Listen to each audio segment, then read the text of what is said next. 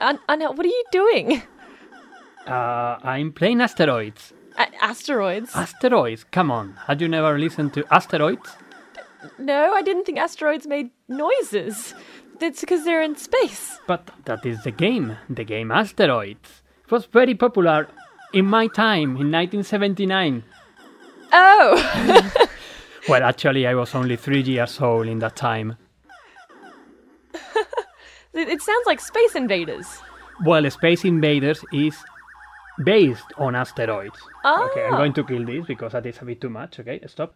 That was the first game of this kind. Oh, wow. For this kind of arcade machines, it was just wow. Everyone was crazy with that. Everyone was crazy for asteroids. Yeah, I never played, I have to confess, I never played to this game. I'm not that old.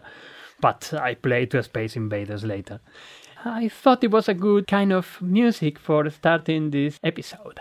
It's definitely very spacey, and it really links into our theme quite well. Yes, I think that it does. Well, let's get to it. I'm Kirsten Banks. And I'm Ángel López-Sánchez.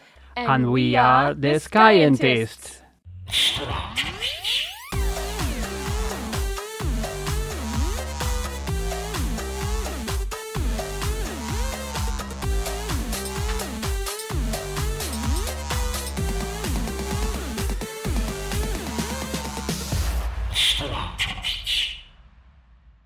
And welcome to episode 15 of the Skyentists. Welcome to everyone to this number 15 episode. I can't believe it. We are adding numbers and now 5. I know. Big 15. I don't know how we got here, really. Yeah. We have something special for this episode too. We do. Yes, we do. I'm so excited about this. But we are not going to say that yet. We're going to build suspense. Yes, I think. So you must wait. Yes, you have to wait and listen to all the episodes of the majority of it. It will appear eventually. Indeed. Well, getting on to our first point of business, space news. Space news. Space news. So I can say a couple of things about a very interesting paper and research that have been conducted recently from Australia, majoritarily. Ooh. It was published in Nature Astronomy Letters just a couple of weeks ago. So in this paper, some astronomers are presenting the observations, the very first observations of the ASKAP, the Australian Square Kilometre Array Pathfinder. Ooh. Well, not exactly the first one, but one of the first. One of the first. One of the first that were conducted in November 2017 using only 16 of the 32 antennas that this interferometer has. So just very quickly summarizing, the ASKAP, it is installed in Western Australia, in the desert, very, very far from any kind of... In a very radio-quiet area. Exactly, no kind of contamination there. And it is a perfect place to start to observing the cosmos. And it has 32 antennas, each one of 12 meters. Ooh. And each antenna have what they call a phased array feed. That is providing not only a direction in the sky, but a kind of a mosaic. Let's say it's like when we were moving from just getting the counts of a star, just the magnitude of the star, to have a field of view, a little field of view. Okay. So with that, ASKAP, it is a survey machine. It has a large field of view of 5.5 by 5.5 degrees in the skies. That's pretty decent. Yeah, it is a lot because it is, imagine the full moon, it is half a degree. I was about to say, that's about 11 full moons? 20. I can't do maths. 20 full moons. 21 full moons. Oh, by wow. 21 full moons. And that is doing it at the same moment. So all of that is observed at the same time. That is why it is a survey machine, because it is able to observe all the sky in a very good way in just one day. And it's going to provide excellent new science. So what new science has it provided with us today? For this, what they were doing, it is just using the 16 antennas that they're working at the moment and pointing during 3 nights, 12 hours each, to the Small Magellanic Cloud. Ooh. It was covering very nicely all the Magellanic Cloud. And they were looking for the diffuse gas in the Small Magellanic Clouds and to try to trace where is this gas and how it is moving. And that is the main result of it. They were able to find very nicely the gas structure in the main body of the Small Magellanic Cloud with the 2 main regions what they call the bar, that is the main part of a stellar part of the galaxy, and the wing, which is more or less in the direction of the Large Magellanic Cloud. And we know that it is also a bit of because of the interaction with the Milky Way. And the important results here, it is that thanks to the very deep analysis and very detailed data that they have obtained, they have been able to trace outflows of gas from a star-forming region, a star-forming part of the Small Magellanic Cloud. The winds of the very massive stars and the supernova explosions are pushing that gas away from the galaxy, from the Small Magellanic Clouds, and we are observing that in a very nearby dwarf galaxy with a lot of detail that we have never seen this kind of detail before. That's exciting. And it is very exciting. I don't want to forget that the first author of this very interesting study is Naomi McClure-Griffiths from the Australian National University. She's a colleague of mine. We were working together in CSIRO some few years ago. Fantastic. Really, we have to continue paying attention to all this news that we are getting from the new facilities that we are getting here in Australia. So, indeed, see how our instruments are going. yes, exactly. So that is from radio. We will say more about optical infrastructure very soon. Excellent, yes. Speaking of optical infrastructure, I unfortunately have some sad space news. If you were keeping an eye out on the news in the last week or so, you would have seen that Kepler is no more. Yeah. Wah, wah, wah. The NASA Space Telescope Kepler it's run out of fuel. And I have to say, when I first heard this story, I was like, well, can't we just refuel it? And then I'm like, no, that's very expensive. Don't do that. Difficult to go where Kepler is. Yes, and to be fair as well, it did last as long as it was proposed to last. So it's even a bit more, I would even say. a bit more, even a bit more, exactly. And NASA does a very good job at making instruments like this. Like take Opportunity, for example. The Opportunity Mars rover was commissioned for 90 days, a 90-day mission. And while I used to say it's still going, but unfortunately it's not. And they may also stop trying to make Oppie come back, which is also doubly sad. Yeah. We're losing all of our favourite instruments in space. Yeah, that is very sad. Very sad indeed. Also because there are not many replacements coming. No, there's not, which is... Sometimes. Well, we will have new probes and spacecraft to Mars in 2020. But of course, Opportunity have provided great views. And so many opportunities. About Mars. And that also reminds me, that was one of the things that we wanted to talk during August that we never did because I was in a bed in a hospital. Anyway. Someone went and got sick. Okay, well. So yeah, eventually we will go to that special episode about Mars and observing Mars, what space exploration regarding Mars have taken us. Exactly. And we can't be all sad about Kepler finishing its mission because it's discovered nearly over 2,500 exoplanets.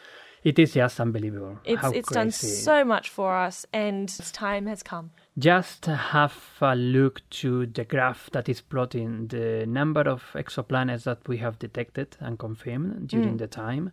And you see at the beginning, 1995, the very first exoplanets using radial velocities and so on, and some few more of them coming in the few years, and mainly using the radial velocity method, meaning using a spectroscopy, not using photometry. Yes. And then, in some moment in 2012, 2013, don't remember, sorry, for the exact year, but it is when Kepler started and whop. Oh, yes, it completely changed our universal view of the cosmos, because back then, before Kepler, we thought we were special, thinking that we had 8 major planets around our star. But with Kepler, we see that almost for every single star in the universe, there is at least one planet. Perhaps even more than that. Perhaps even more. That is the more conservative numbers, but perhaps even more. The discovery that I like most made by Kepler was finding all those planets that we don't have in our solar system. That kind of planets that we don't have in the solar system. Like hot Jupiters? Not hot Jupiters. Not hot Jupiters. Hot Jupiters were known before. Oh, okay, I didn't know that. They were known before. Actually, the very first extrasolar planet was a hot Jupiter. But I was talking about these planets that are a bit more massive than the Earth, but smaller than Neptune, the super Earth. Oh, right. And there are many of those out there, at least as seen by Kepler, but none of them, as we know now, in our solar system. And as I know now, because perhaps that famous planet 9 or planet X, if it actually exists, it should be a super Earth. Ooh. Now that's exciting. Yes. Now that's very exciting. And not to mention as well, the moon. The moon. The moon. That was also another very not moon, sorry, the exomoon. The exomoon. Exomoon, it's first seen by Kepler. Well, we call it here the moon. Moon. Yeah. That is also a bit related to the kind of topic that we are going to have today. Yes. The topic for today is... We are going to be talking about our solar system, but not about the main planets. Because everyone knows about those. Not about the sun. Because it does its thing. We can see it all the time. It is there, it is a star. Without the sun, we will not be here, but who cares right now about the sun? Exactly. We're going to be talking about the things we can't see very well. And they're sometimes a bit scary, and we have to pay a bit of attention to them. Yes, because panic! It's coming for us! It killed the dinosaurs! It's going to kill us too! It's asteroids. Asteroids and minor objects in the solar system. Exactly, and the minor bodies of the solar system. Because sometimes when we are thinking about the solar system, we say, okay, it is the sun, the 8 planets, and you add now the 5 dwarf planets. Okay, perhaps if you are in other parts of the world, you say the 9 planets or whatever. Doesn't matter. I tried to do the job, but it didn't work, so I will delete this later. Anyway, but there is much more besides the planets and the dwarf planets and the satellites. There are many objects that we call the asteroids. There are also comets, and there are also meteoroids. Yes. In fact, I'm wearing a meteorite, technically, meteorite around my neck. Oh, yes. Look at that. I have a little meteorite. It's a little shiny... I'll take it off, hold on. Okay. Meanwhile, I will say something very important because it is sometimes a bit confusing, all of these names. When we are talking about meteorite, meteoroids, meteor, what are these? And that is usually something that I like to say in my public talks, but not only there, but also in my university lectures, just telling to the students what is the difference between one and the other. Yes, and when to use the right term. Exactly. Try to use the right term because sometimes it is confusing, particularly for the media. So when we have a small piece of rock orbiting around the sun, usually less than some few meters, it is a meteoroid. Mm-hmm. In space, meteoroid. In space, it is a meteoroid. When it is coming to us and it is entering into the atmosphere, and then you see that bright thing in the sky, that usually it is not that bright because it is just a little dust that is coming into our atmosphere, that is called a shooting star or a meteor. That's right. The beautiful, shiny things. Actually, speaking of meteors, one of the people on my tour at Sydney Observatory a few nights ago saw a meteor. Whoa, that is good. Apparently they saw it was like pink in colour, it whooshed across the sky, and then of course I was looking in the wrong direction so I didn't see it. Well, that always happens. Always happens. In this time of the year it is quite common to see meteors because there is a very famous meteor shower, which is the Leonids, peaking around the 17th of November, so starting in a couple of 10 days or so. And not to mention also the Geminids meteor shower in December, which I'm excited for that one too. That one too. But at the end, as I said, that is mainly dust. Yes. There are tiny particles that are entering our atmosphere, and it is just the destruction, the path that is following, and the destruction of that little dust with the friction in the atmosphere. And what we see it is our atmosphere that comes incandescent because of the path of the meteor. That's right. Or shooting star. But if that little rock is big enough and it is hitting in the ground, then we have the meteorite. That's right, like I have in my hand here. So this little piece of metal was a 21st birthday present. Very good birthday present, I must say, from my auntie. It is a iron, graphite, and germanium, I think, meteorite. It fell in Sweden. And it's a meteorite, not a meteor wrong, as I like to call Earth rocks. And it's very cool. It's good. Have a look at it. It's nice and shiny. It's been shined down. Definitely. So you can have the actual metallicity showing. And it's got these really awesome crisscross shapes. Stripes. Yeah, got these stripes on it, which is, I did a little Google, and it's apparently from the structure of the atoms inside of it. Well, and that is another of the reasons why it is very important to study meteorites and asteroids at the end, because we can find all these kind of metals. Many of them are not that common to find them on Earth. And in some way, they are keeping these metals from the formation of the solar system, particularly comets and other rocks that are coming from the outskirts of the solar system. That is the importance of studying these kind of objects. So the meteorite that I've got, done a bit of a Google, it's called muon alusta. And I'm pretty sure I'm saying that completely wrong. I'm just sounding it out. Is that German? Swedish. German. Okay. There we go. Okay. Coming to asteroids, when we are thinking about asteroids, perhaps we have the idea of that very famous part in the Empire Strikes Back when Han Solo is trying to go away from from the bad guys, heroically dodging asteroids left, right, and center. That idea that we have about crossing the asteroid belt is completely wrong. Mm-hmm. You see, here in my lectures, I put it clearly: fake. It is a fake. 100% fake. That is not correct. It works very nicely in the movies, but it is not the reality. Imagine all the spacecraft that they have already gone to the outer parts of the solar system, to Jupiter, Saturn, Uranus, Neptune, Pluto, and go on. And we have barely encountered an asteroid. Indeed, because there's, lots of space in space. Exactly. It was mainly the Galileo spacecraft in its ways to Jupiter that had the possibility of observing a couple of asteroids. Ooh. So in 1991, Galileo spacecraft visited Caspara, and it showed us a very irregular shaped object, as asteroids usually are, because they are not rounded at all. Of course.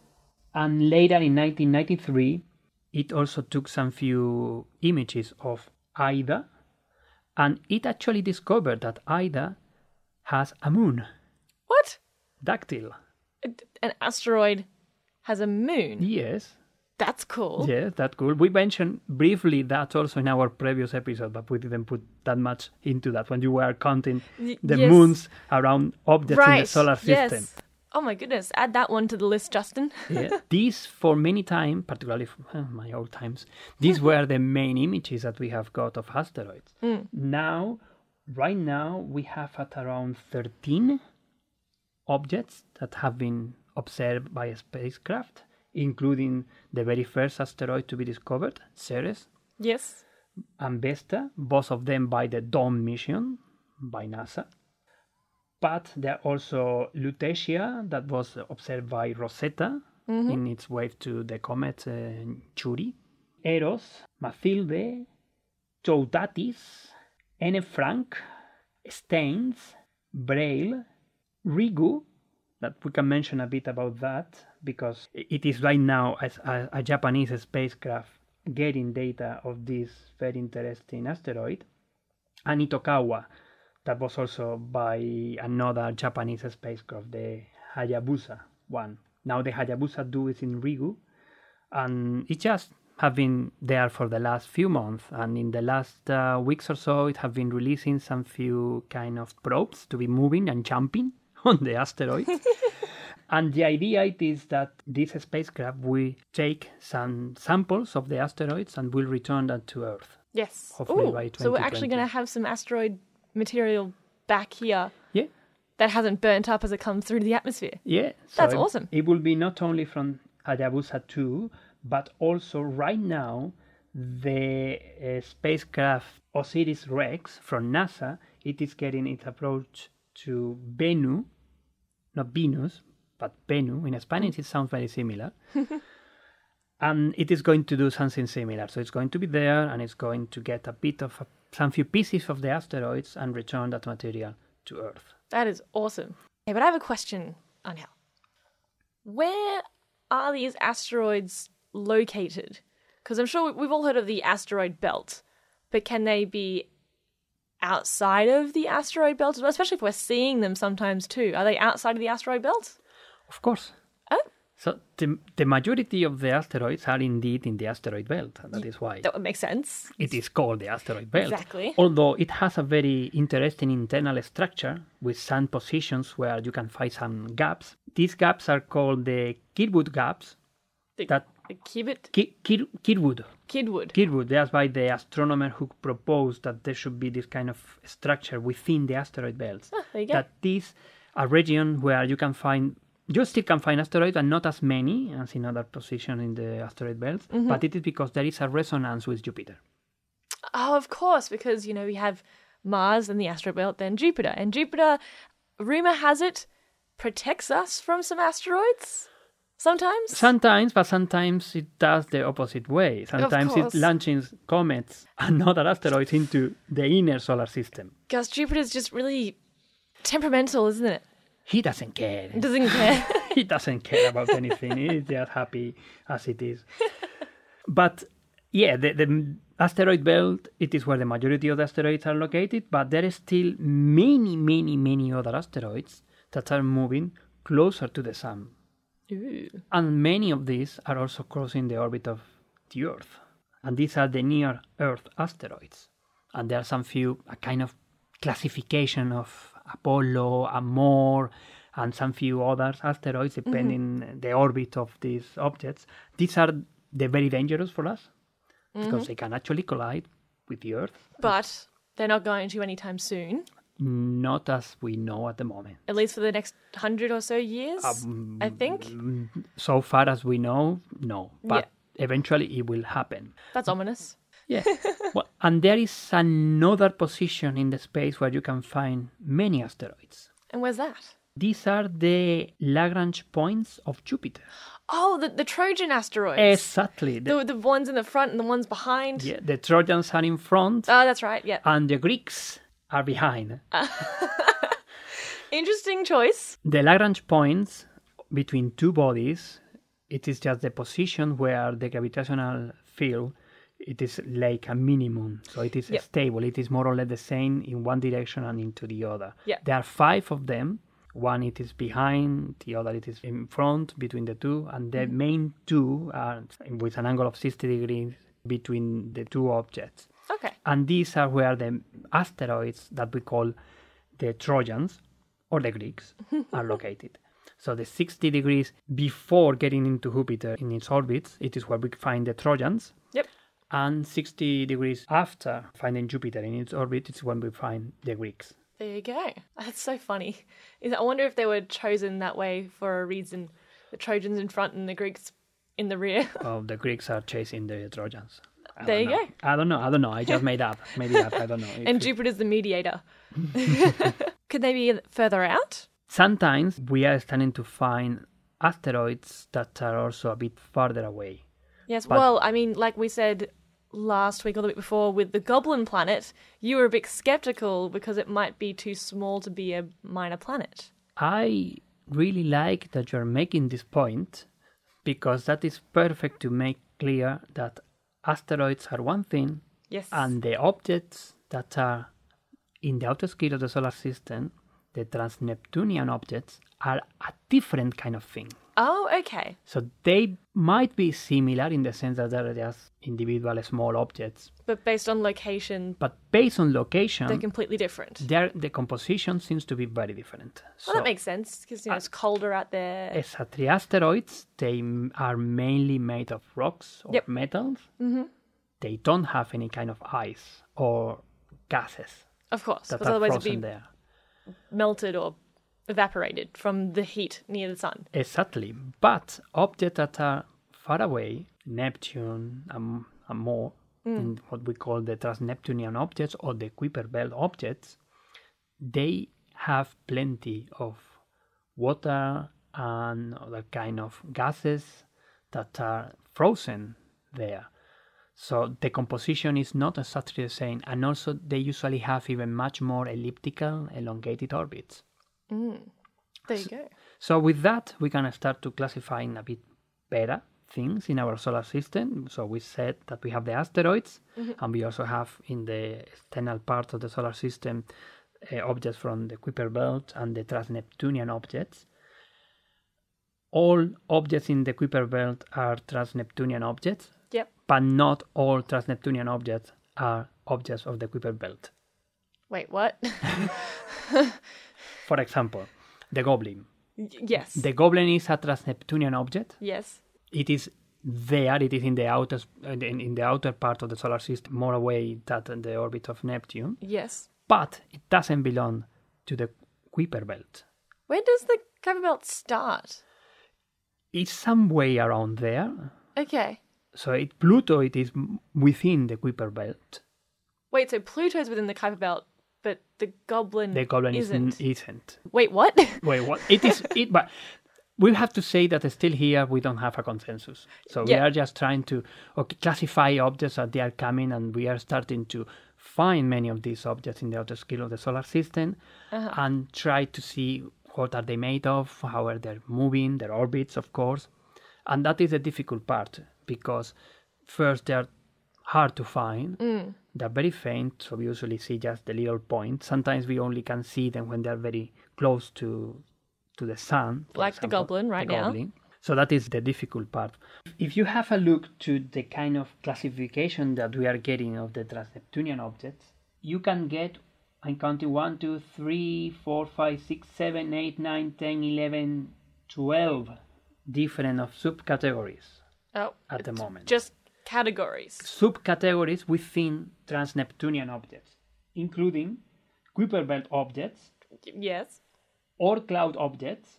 Yes, I would assume one is Plutoids. And Plutinos. Plutinos, oh, I love that. Which is a subcategory of the Kuiper belt objects. Stop it. Oh my gosh, that's awesome. So that it is not that easy, and again, that is changing all the time. All the time. Yeah. The more data we get, the more this is updating, because we are knowing much better about the external part of the solar system and about our own position in the cosmos. It is just top research at the moment to try to clarify all of this. I have always loved the little history involving discovering the first asteroid, which is... Ceres. Yes, I remembered properly. Great. And is it also a dwarf planet? Yes. So can we classify it as a dwarf planet and an asteroid at the same time? Yes. Yes. Yes, it is at the same time the main body of the asteroid belt. Oh my goodness. An asteroid and a dwarf planet. I thought when I came into astronomy I could avoid quantum mechanics, but apparently not. No, you can be or not be, or you were and now you aren't. But now we're both. You're both and now you're both. Anyway, the history that I love it is that there are people that they enjoy that much and love so much astronomy or trying to understand the sky that they don't care about the date or what kind of festivity is happening that day. Because Ceres was discovered by Giuseppe Piazzi, an Italian astronomer, the 1st of January of 1801. Wow. Imagine that you are in New Year's Eve and instead of being partying, you are with your telescope and you're discovering a new object. He was very excited because in that moment, he had discovered a planet, because we thought during half a century, we classified Ceres as a planet. Yes, well, of course, we didn't have the classification of dwarf planet and planet by then. Not yet. We are talking about the 19th century. Exactly. And the other thing I like to tell in this history, that was the very first scientific thing that happened in the 19th century, because that was the very first day of the 19th century. It was too. Yes. Oh, that's cool. To be fair, though, how great would it be if his New Year's resolution was to discover a planet? That would be like the quickest turnover period ever for a New Year's resolution. And talking about that, the 1st of January 2019, we are going to visit one of these trans-Neptunian objects. Ooh. Which one? We are getting to 2014 MU69. That is the great name. Wonderful. Yes. Wonderful name. I know it right away. Also called as Ultima Thule. Okay, that's a bit better. It will be the New Horizons spacecraft. Oh. It's going to do a flyby of this trans-neptunian object. I wonder if that one will have a nice little love heart to show us too, like Pluto. Oh, that was so nice. It was so cute. Yeah, I loved about those images that they were not showing the heart, but it was actually the Walt Disney Pluto dog. Oh, that's funny. Pluto, the dog, was named after Pluto, because that was the same year, or the year after Clyde Tombaugh discovered Pluto. Oh, there you go. In the 1930s. So we are going finally to get an image of one of these trans-Neptunian objects. Speaking of trans-Neptunian, but even further out, so we've got the inner planets, we've got the asteroid belt, we've got the gas giants, the ice giants, the trans-Neptunian objects, the Kuiper belt, and then the Oort cloud. The Oort cloud, we think it is there. We think, yes. Which I never actually knew. I thought it was a thing that's definitely there, it's definitely a thing. But only recently I was like, oh, wait, we don't know it's there? We don't know yet. We can't confirm it yet. Yes. But there are many evidences that are for supporting that it is there. Yes. The main thing, it is many of the long period comets. Well, not many. The long period comets, we are assuming that they are coming from this reservoir of icy objects in the outskirts, very outskirts of the solar system.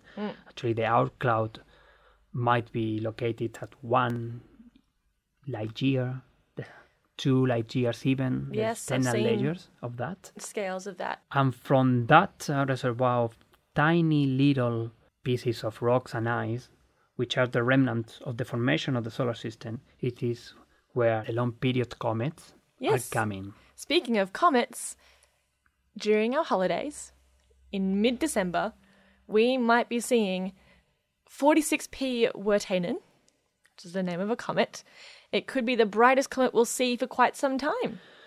I'm not that optimistic about that. I'm feeling a little optimistic because I want to see a comet for the first time. I know, but also I'm talking through the eyes of the experience. How many times we have been very disappointed about the prediction. Perhaps someone, because it is not only a group, there are different groups doing the prediction of how bright is going to be a comet. And there is one that says, perhaps it's going to be very bright. And then that is capturing the media and the news and so on, and everyone is excited. Everyone gets excited, and then suddenly... No, because the official forecast for that, it is that it is going to be even hard to be seen with binoculars. But we can talk about that a bit more, perhaps in the next episode. Perhaps indeed. That it will be a good idea to develop all what comets are in a much more extensive way. Indeed. The important point for this episode that we are doing today, it is just to be sure that we know that the comets are different from asteroids. Yes. The comets, the majority of them are coming all from the Oort cloud, that we don't know that it is there, but it seems that it's there just because of the movement of comets that are coming randomly from different parts of the sky. These are the long period comets.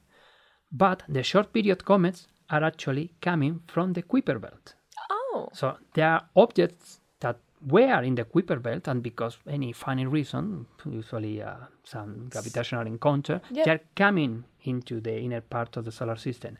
And then usually it is because they have a closest encounter with Saturn or mainly Jupiter that they modify again the orbit. They are going to be even closer to the sun, and it is when we are developing and getting these very nice tails and structures that we love about comets.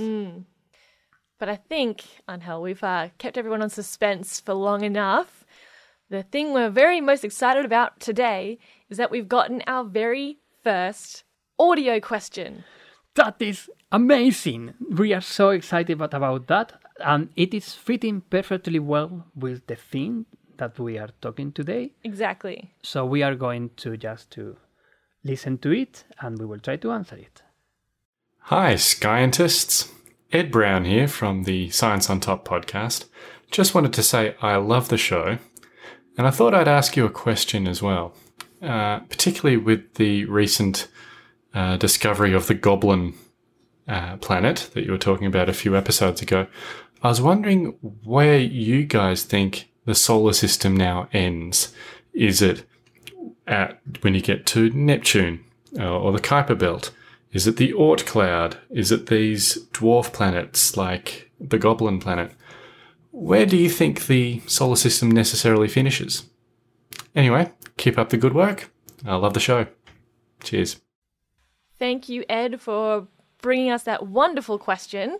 And, oh gosh, I have to say, it's a breath of fresh air to hear someone else's voices on this podcast except for ours. Definitely.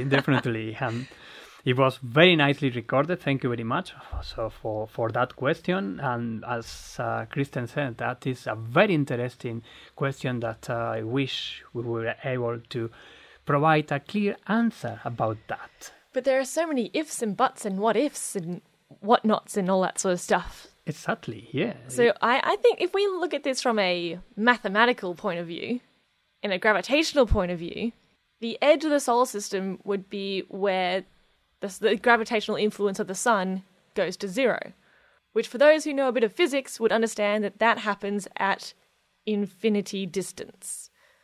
So in that case, there's no edge of the solar system. Yippee! The Virgo cluster of galaxies is part of the solar system. Everything's part of the solar system. The universe is a solar system. We are joking. 100%.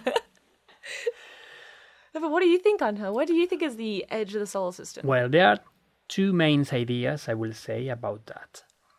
One, that it is the end of the outer layers of the Oort cloud.